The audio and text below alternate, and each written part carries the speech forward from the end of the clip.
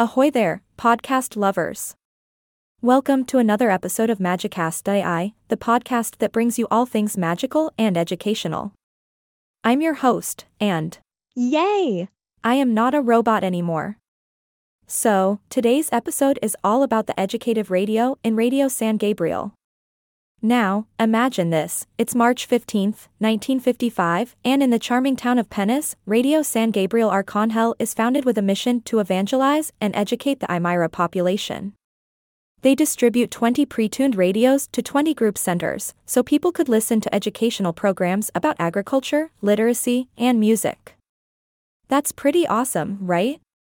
But wait, it gets even more interesting. The director of Radio San Gabriel, Father Diego Press, and Luis Cadena embark on a journey to Colombia. Their mission? To learn from Radio Sudatenza, a renowned educational radio station.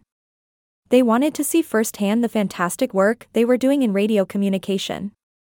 Upon their return, Father Diego Press decides to amp up the station's power, increasing the transmitter's wattage from 500 to 1000. Talk about a power surge. Gotta make sure the Aymara folks get their dose of educational goodness. Fast forward to 1966, and Radio San Gabriel starts working in two parts. The central station stays in Penis, while the recording studios and educational staff move to the city of La Paz. It's like a radio split personality, but in a good way. In 1970, Herbal and Radio San Gabriel, yep, that's our star radio station, sign a groovy agreement with the Ministry of Education and Culture. They wanted to provide systematic courses in literacy, adult education, and popular education through radio programs. Let's be honest, learning through radio is way cooler than reading textbooks, right? And guess what? In 1971, Radio San Gabriel cranks up the power even more, reaching 7 kilowatts. Now, they were really making waves, in a non-literal sense, of course. By 1972, Radio San Gabriel bids farewell to Penis and moves permanently to the bustling city of La Paz. On June 15th of the same year, they inaugurate the academic year of the San Gabriel radio schools. The event was attended by the Minister of Education, the Archbishop of La Paz, the Soviet Union ambassador, and thousands of farmers from the Pacinas provinces. It was a real star-studded affair. One of the goals of Radio San Gabriel was to provide direct services to the farmers in their own communities. They didn't want them to come all the way to the city for assistance. Talk about convenience.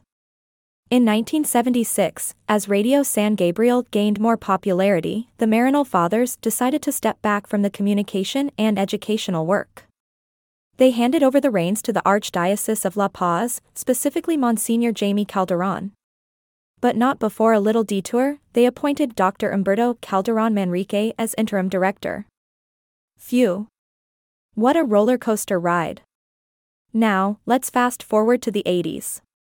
In 1980, Radio San Gabriel played a vital role in social protests against the government's anti-populist measures.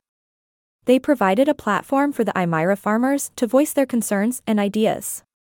The power of radio, huh? But alas, in 1980, the radio was silenced for 3 months due to a coup d'état. The government just had to spoil the party. We can't keep the Aymara silenced, people. But fear not, because in 1982, the Archbishop of San Luis in the United States, Father Luis Casey, and Mother Ellen Ross came to the rescue. They provided land and a building in Alto Sopocachi for the offices and studios of Radio San Gabriel. Muy bien. In 1995, as Radio San Gabriel celebrated its 40th anniversary, they intensified their efforts to reach the Aymara people, not only in catechism and literacy, but also as a school of life, promoting cultural values in their own language, Aymara. Talk about embracing diversity and preserving heritage. Sadly, in 1997, the director of Radio San Gabriel passed away in Spain. His passing brought about a week-long mourning period at the radio station, complete with suspending programs and playing solemn music. They even held a symbolic funeral with all the customs and traditions of the Aymara people. It was a true celebration of his life and legacy. With a new director in charge, Radio San Gabriel underwent reorganization and created 2 subdirectorates for SOD and radio. The radio station wanted to consolidate its human resources and infrastructure. Looking towards the future, huh? In February 2001, the radio made its final move from La Paz to El Alto, without stopping any programs. They settled in the lively Plaza de la Cruz, and let me tell you, it's a hub of pedagogical and communication infrastructure. They even have a theater for cultural activities. Can you say, radio with flair? In 2003, Radio San Gabriel came to the realization that its reach expanded not only nationally to La Paz, Oruro, and Potosí but also internationally to the Peruvian towns along Lake Titicaca and northern Chile. Talk about taking over the airwaves. The radio station operates on two wavelengths, medium wave with a power of 25 kilowatts and a frequency of 620 kilohertz, and shortwave with 5 kilowatts and a frequency of 6080 kilohertz. Now that's some serious radio energy. But wait, there's more. In 1985, the System Radiofónico San Gabriel decided, hey, let's create an FM radio station. And just like that, FM Color 101 was born. It became one of the most popular local FM stations, providing music in Spanish for the city dwellers. No more missing out on the latest tunes for the Aymara folks. Well, my fellow podcast enthusiasts, that wraps up our magical journey into the educative radio world of Radio San Gabriel.